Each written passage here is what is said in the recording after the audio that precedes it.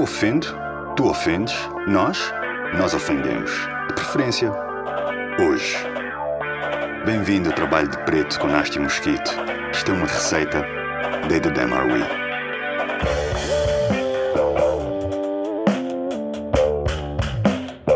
Empty your mind.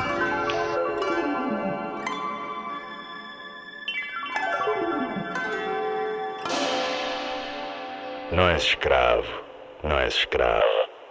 Não és prisioneira, não és prisioneiro. Alguém me tratou mal e quase me esqueci que não é meu irmão. Alguém abusou de mim e quase me esqueci que é minha irmã. Eu já decidi.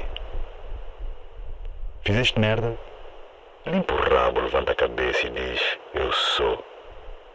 Não temos escolha onde nascemos, de quem nascemos, mas todos já sabemos que onde acabamos pertence à facilidade com que nos ofendemos e ao que, com felicidade, nos prendemos. Fizeram-te merda?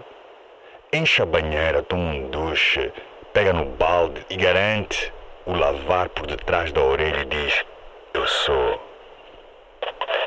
Esse tipo de atitude é que permite que as pessoas que fazem merda sintam legitimidade de serem cagões mesmo em tempo de escassez de fraldas.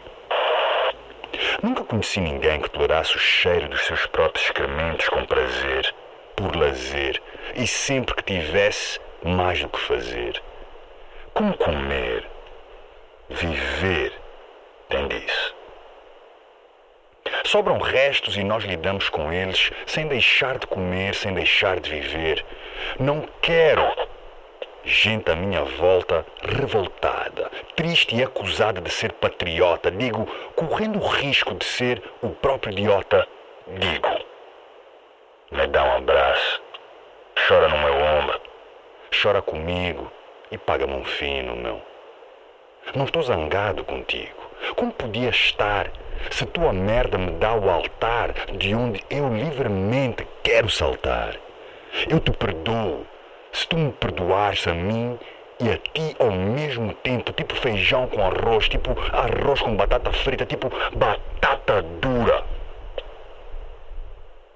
Tipo batata frita com todos os molhos, meu.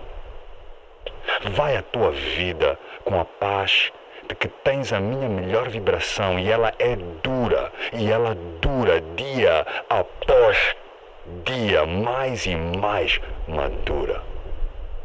Madura. Não sei se já percebeste, mas eu decidi. Amor é verbo. Now water can flow or it can crash. Crash. Be water, my friend. É um trabalho de